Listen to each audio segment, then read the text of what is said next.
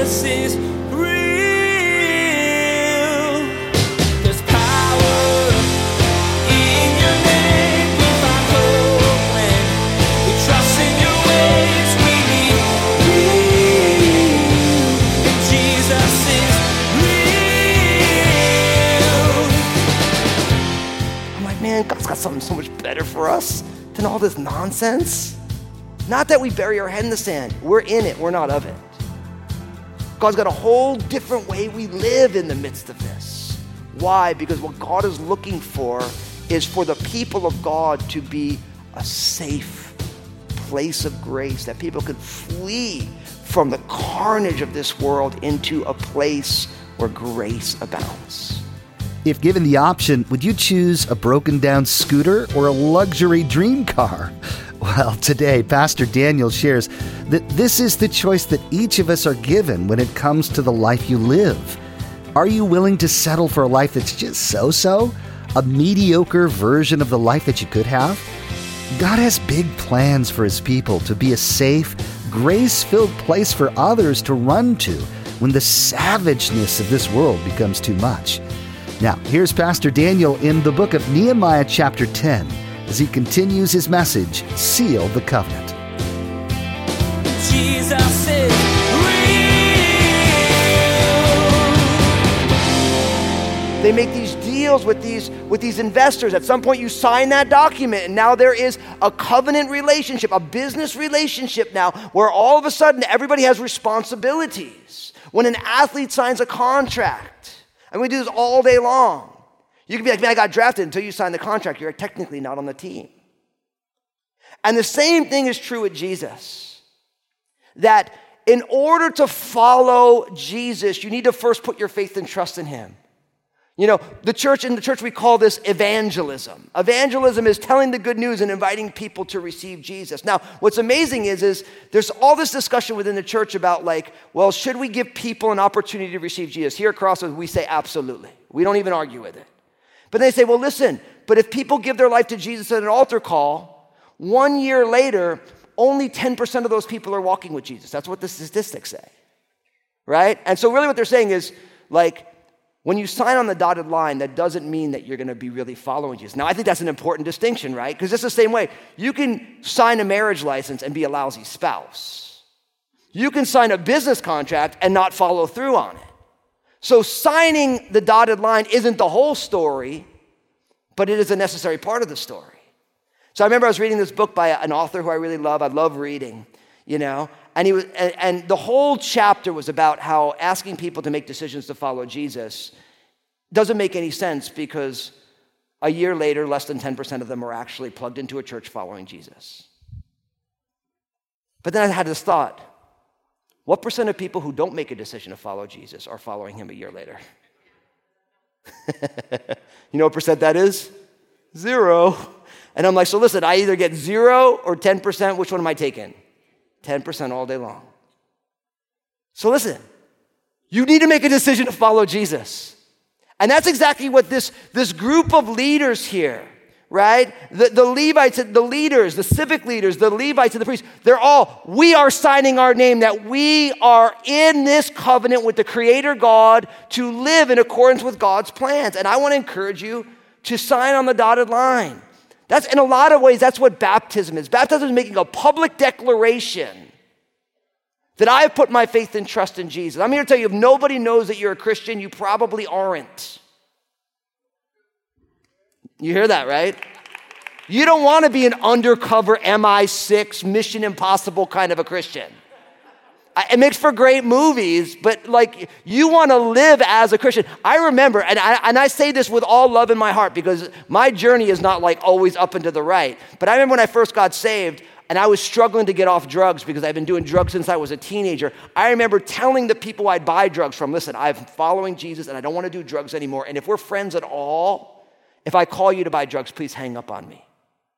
And I had one buddy of mine who was also a guy who had supplied me for years and years. He's like, bro, you're like my best customer. And I'm like, yeah, sorry, dude. But sure enough, you know what? I called him a couple times. He's like, Fusco, I love you, man. I'm going to hang up now. And he hung up on me. Yeah. But you know why? Because I told him, like, bro, like, I have to change this. And there's a beauty in making it public, not hiding it, not taking the light and put it under in a basket, you know. It's like going public with it, saying like, I am following Jesus. And there's nothing more humbling than when someone who doesn't believe in Jesus calls you on you not following Jesus, but that's actually a good thing. It's a good thing when people know what you stand for and who you are. And of course, it says this way in Proverbs chapter 16, verse 3. It says, commit your ways to the Lord, and your thoughts will be established. So you sign on the dotted line, and then you commit, you're like, Lord, I'm following you. And I love that old hymn. We don't sing it anymore. Not really a hymn, it's just an old like simple worship song, like the cross before me, the world behind me. What's the next line? No turning back. No turning back. Though none go with me, yet I will follow. No turning back. No turning back. See, like I realized on the day that I married my bride, Lynn, that I was committing my life to her and nobody else for the rest of my life. And there was no turning back. I was just talking to somebody about it, a young man. I'm like, bro, man, you needed to take all that stuff off the menu. Before you were saved, all that stuff you thought was on the menu, all it does is give you food poisoning, soul poisoning. All that stuff comes off the menu now. You got to take that is not an option for you. They discontinued that product like Taco Bell. It's off. Because you're living different now. And I'm here to tell you, brothers and sisters, if there was ever a time we need the people of God to sign on the dotted line and say, this is the way I'm heading. And nothing's going to deter me from it. Because Jesus is real. And all this stuff is passing away around us. So it begins with signing on the dotted line. But as I already said, signing on the dotted line doesn't complete the whole journey. Now, for all the people who didn't sign the covenant physically, they made a decision to bind themselves to the same covenant. And really what you start to begin to realize is that it's one thing to sign on the dotted line, but then there's the next step that we need to take. And I would say it to you this way, that like the children of Israel here, you and I, you need to let your life be different. You need to let your life be different. Because really what goes on here is for the people who are living there, they got together and they said, hey, we're going to walk in God's law. Like we're going to make a decision and we're going to walk in God's law. And then there's all these different, different stipulations that we see here. These ways that they're separating themselves unto God as opposed to the way the world lives. And in a lot of ways, this is the struggle, the perpetual struggle of the life of the follower of Jesus in every generation is what does it look like for us to be different from the culture in which we live, but not isolated from it in a way that we can impact it for the cause of the kingdom. And you see here, there's all of these different ideas of how they're going to be separate. Notice there's this idea against intermarriage, that they're going to marry. Now, a lot of people struggle in our day and age, especially in our day and age where, there's all these different religions and all these different things. What's the deal with that? Well, the idea is that ultimately, the Bible teaches that what somebody wants from their spouse is not their spouse's love. They actually want the love of Jesus coming through their spouse. And anyone who just married for love, you realize that only gets you so far, right? Because once the novelty wears off, then real life happens. When the honeymoon is over, or as I remember Jerry Garcia singing, the thrill is gone. The thrill is gone away. And so what I've learned is that I love my bride, but really in my marriage, it's Jesus' love that I really need. And I'm here to tell you that's what my wife really needs as well. She doesn't need my love. It's God's love mediated through me. And I'm here to tell you, somebody can't give you what they don't have. They can't give you what they don't have. And so the idea of the prohibition against intermarriage is that ultimately once the newness, the young love wears off, what you really need is Jesus' love coming through your spouse. And without that, things get messed up. And don't miss, every one of our spouses, if you're married, you know this, and if you're not married, you will learn this. Your spouse exerts tremendous influence in your life. Tremendous influence. You take on the qualities of your spouse for good or for bad. The number of times I know people who love Jesus, their spouse doesn't, and how do we navigate that? Obviously, Paul wrote in his first letter to the Corinthians all about how do we navigate some of that stuff. So right away, the children are like, hey, listen, we're not going to intermarry. We're going to make sure that we're marrying people who hold the deepest, truest things that we value. Doesn't mean that we hate other people. We just realize marriage is challenging on its own. Right? And so you have that. You have discussions here about Sabbath keeping. Now, why is Sabbath keeping important? Well, simply because Sabbath keeping existed to remind humans that we are not only human doings, we are human beings. I think it was Abraham Heschel, the Orthodox rabbi, who said, 6 days we work the earth, but the seventh day our soul is for God. And the issue that we have is that we struggle to feel that will God provide for us. The Sabbath law is God says, look, you can rest and I will provide for you. But now it becomes a walk of faith. Do we trust that we can take a day off and the world will still work? You know what's an amazing thing you learn? And it was funny, my dad told me this when he retired. Been working in a company for a long, long time. He's like, yeah, so he's like, I retired. And he's like, and I forgot something in the office, so I came back. I retired on a Friday. He's like, I came back on a Monday. There was a new nameplate on the door, and all my stuff was gone. He's like, I thought they couldn't live without me. They already moved on the next business day. But what happens is we get these inflated senses of who we are. And really the Sabbath is designed to teach us that, listen, God is our source, not the amount of work that we do. It doesn't mean we don't work hard. What it means is we don't trust our work. We trust in the finished work of the Lord. So Sabbath keeping is essential. And obviously for the children of Israel, they ended up in Babylonian exile because of 70 cycles of not keeping the land Sabbath. You can read about that in the book of Jeremiah. So Sabbath keeping. And then, of course, the idea of the giving of the first fruits. Now, again, the giving of the first fruits, same idea. We have the same issue today that the children of Israel had thousands of years ago, is that we want to trust the bottom line in our checkbook, not trust the living God who provides for people. And so the idea of giving of your first fruits, and really the idea is like God gets the first fruits of everything. Why? Because God is our source, and it's all His. And if I want to tell you, you want to live differently than this world, because listen, I love the fact that we live in this world. And I realize we're living in a material world, and good old Madonna said that we are material girls and all that stuff. And, and I like my stuff just like the next person. But here's the deal. It's like when you give God your first fruits, you realize that all the stuff doesn't satisfy, God satisfies. And when you give God the first fruits, you order your whole life around God's provision, not just the mindless accumulation of things. Like I laugh in our community here. I see so many self-storage places going up. I told my kids, I'm like, if we ever rent a self-storage, we got to throw everything in the self-storage out. Now, I get sometimes like you have a loved one who passed away, they have all this stuff, and I get there's some of that stuff. But by and large, listen, if your stuff don't fit in your house, you got too much stuff. Plain and simple.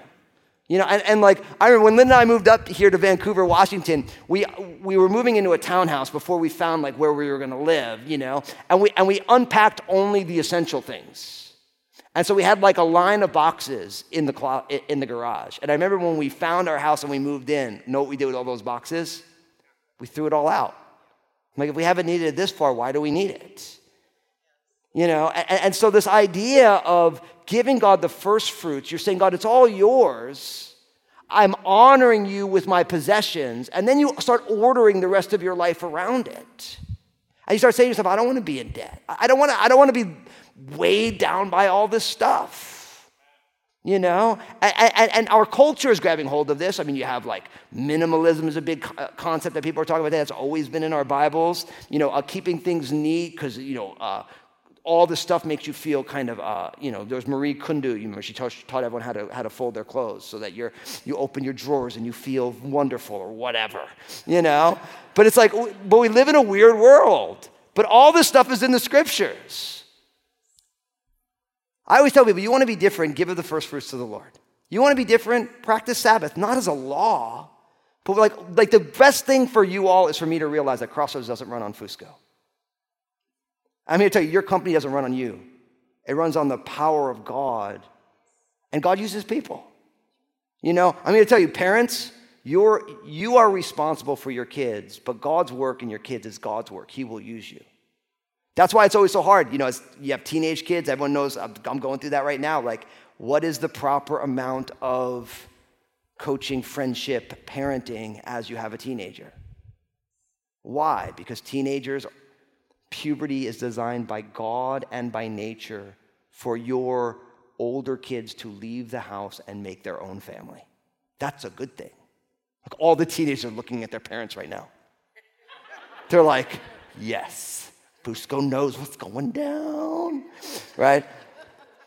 But there is a balance there, because you teenagers, as long as you're still in mom and dad's house, guess what? You don't have your own family. You don't have your own house. You're still responsible for them. And it's this delicate balance, right?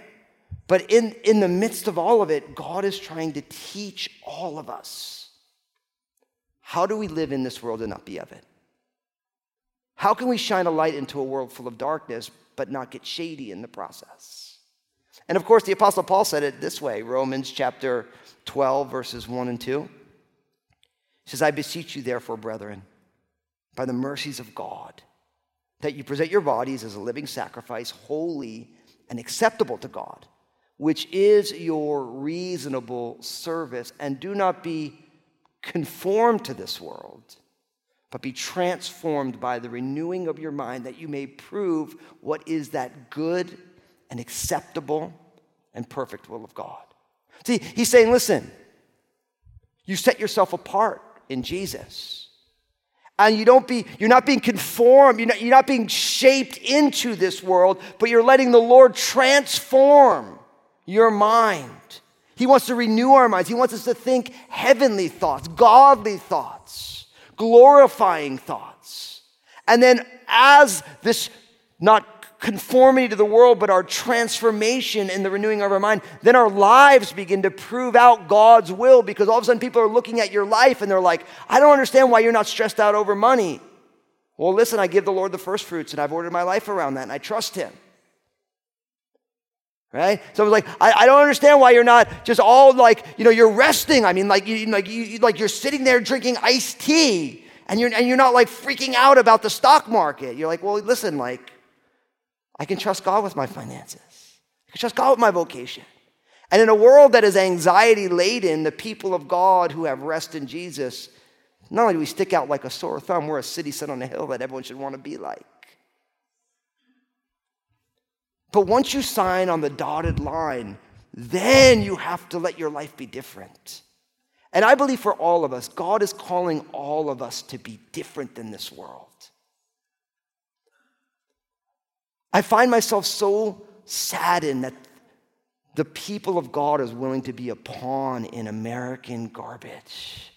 I'm like, man, God's got something so much better for us than all this nonsense. Not that we bury our head in the sand. We're in it. We're not of it. God's got a whole different way we live in the midst of this.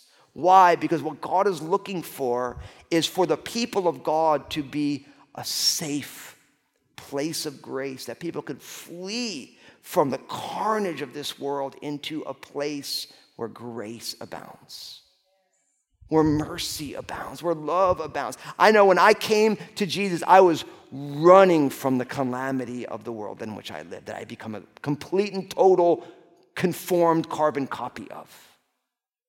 And when I ran into the arms of Jesus, because Jesus invited me, I found nurture and care and people who were looking out for me and people who were gracious and kind and patient. I mean, can you imagine how patient people had to be with me when I first got saved? I mean, you guys are patient with me now.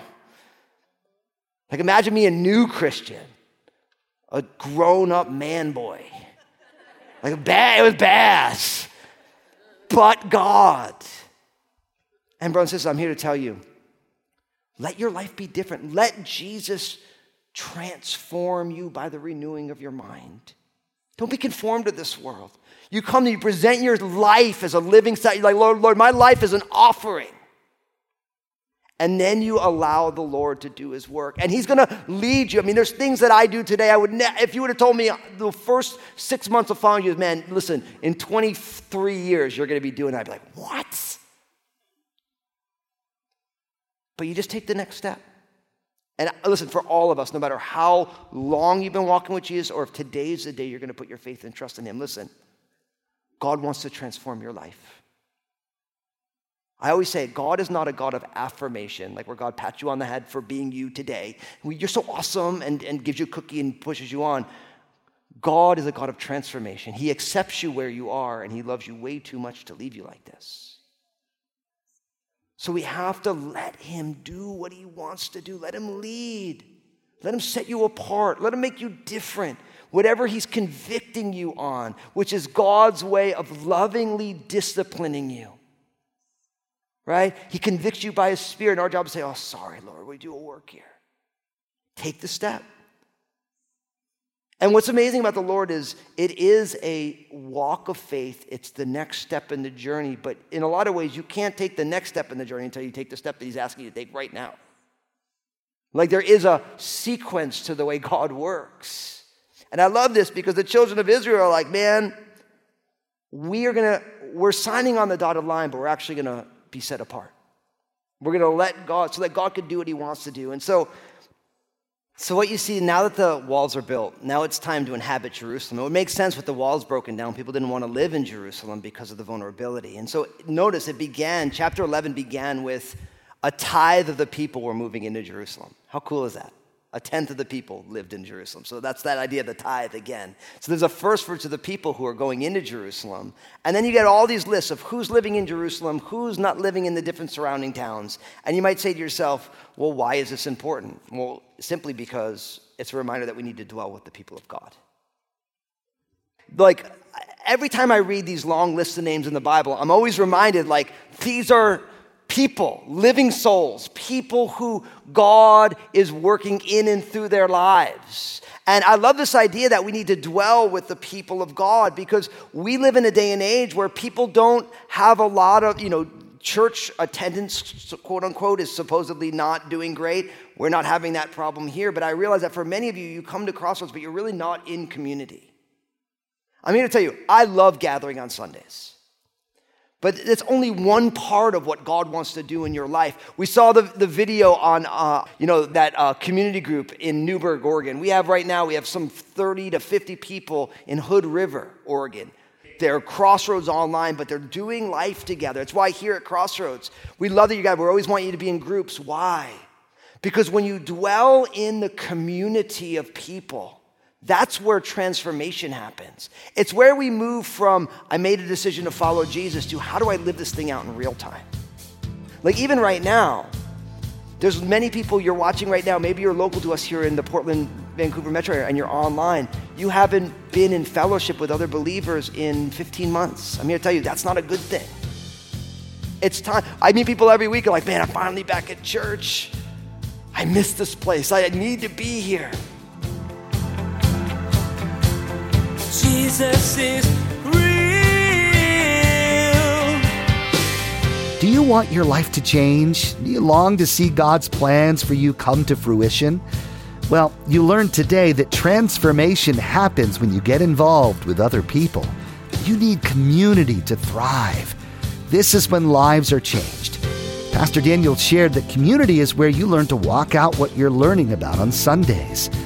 You see, God's vision is that your individual salvation opens up into communal relationships that ripple out and bless all of your lives. Hey everybody, this is Pastor Daniel, and I want to be honest with you for a moment. Life is messy, and the hard reality is, if it isn't messy for you now, it will be, and it probably has been in the past. Did you know that you can still thrive in tough times? It's true, but only through the power of Jesus. That's the purpose behind my book, Honestly. I want you to know how to keep living your best life in Jesus, no matter the circumstances. You can find out more about it and get your own copy at JesusIsRealRadio.com. Hey, I wanted to remind you that each day on Facebook, Pastor Daniel shares a simple 2-minute message. In this message, Pastor Daniel draws out an important biblical truth that really helps set your day on the right path. So be sure to follow Pastor Daniel Fusco on Facebook and share these 2-minute messages with your friends and family. Join us again here on Jesus is Real Radio when Pastor Daniel will look at what the book of Nehemiah has to say about what life is really like at street level. He'll talk about the hard work it takes to grow and change, and then the equally difficult work that's required to maintain that growth. This message will give you insight into how to stay the course. We wish we had more time today, but we will have to pick up where we left off next time, as Pastor Daniel continues teaching through this series called Honest. That's next time on Jesus is Real Radio.